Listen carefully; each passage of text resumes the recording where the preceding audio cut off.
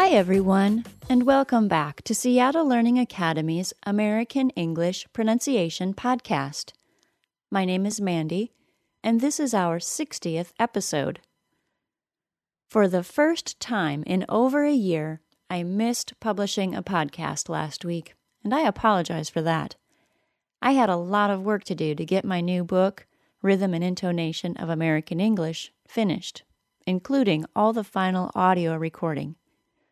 It is now complete, and if you pre-ordered an ebook, you should have already received your email for the download link. If you ordered a physical copy, you'll probably be seeing it in the mail this week if you live in the United States, and probably next week if you live outside of the United States. If you want to order your copy of the book, you can do it at pronuncian.com. If you want to start learning immediately, order the ebook, and you can download it within seconds of placing your order. Remember, you do not need to live in the United States to order either the ebook or the physical book. Both choices come with over 100 audio files to help you understand the content. That's enough promotion. Let's get on to today's topic of tag questions. Tag questions are those weird questions that someone creates when they make a statement, then add a 2 or 3 word question onto it. Here are a few examples. Van Gogh was a French painter, wasn't he? Henry and Holly didn't get married yet, did they? You didn't see him at the party, did you?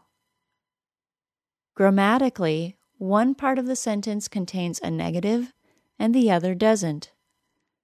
For example, the question, Van Gogh was a French painter, wasn't he? Uses the affirmative, he was a French painter, in the first part of the sentence, and the question part, wasn't he, uses the negative, wasn't. In the example, Henry and Holly didn't get married yet, did they? The first part of the sentence uses a negative, didn't get married, and the question part uses the affirmative, did they? Tag questions are punctuated with a question mark, but sometimes they aren't actually meant as questions. Sometimes the speaker is confirming something. While context can help you know if someone is asking a question or making a confirmation, the speaker will also use a different pitch boundary. I started talking about pitch boundaries in episode 58 and again in episode 59. Pitch boundaries occur at the end of intonation units. Many sentences have only one intonation unit, so the pitch boundary happens at the end of the sentence. If I truly don't know if Van Gogh was a French painter, I would use a rising pitch boundary. Listen closely.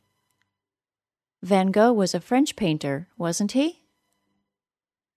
If I wanted to confirm that Van Gogh was a French painter, I would use a falling pitch boundary. Van Gogh was a French painter, wasn't he? So why do we use tag questions and their odd sentence structure? Well, it can be a way to lead people toward a specific answer or suggest what you think the answer should be. A good friend of mine graduated from law school yesterday, and this got me thinking about Anne Wennerstrom's excellent book about English discourse called The Music of Everyday Speech. In that book, Ms. Wennerstrom specifically highlights why an attorney uses tag questions when questioning a witness during a trial. Wennerstrom so perfectly states, the effect of the tag is to turn the statement into a question whose answer is inherently suggested. If an attorney asks a question like, "You didn't see him at the party, did you?" it is technically a question. The falling pitch boundary tells the jury that the attorney is asking the question and seems to presume to know the answer. Doing this can direct or manipulate all of the listeners of the conversation, including a jury, not just the people who are speaking. Americans use tag questions all the time, not just in a courtroom. Many times they are truly meant as a question. I'll use a rising pitch boundary on the next example. Henry and Holly didn't get married yet, did they? With the statement portion of that question, Henry and Holly didn't get married yet, I tell the listener that I knew at some point they were planning on getting married, and the rising pitch boundary lets the listener know that I really don't know if that event has happened yet or not. Okay, are you ready to practice? I'm going to say all 3 example sentences I used earlier. First, with a rising pitch boundary, then with a falling pitch boundary.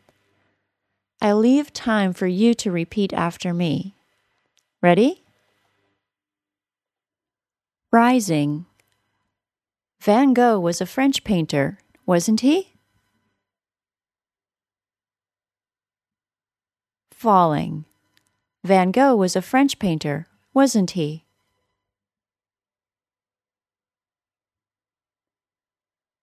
Rising.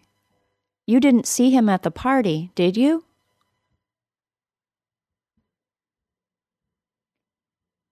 And falling. You didn't see him at the party, did you?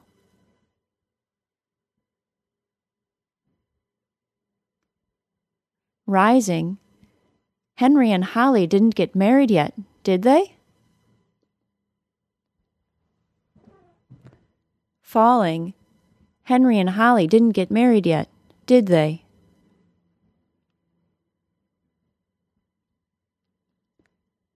How do you do?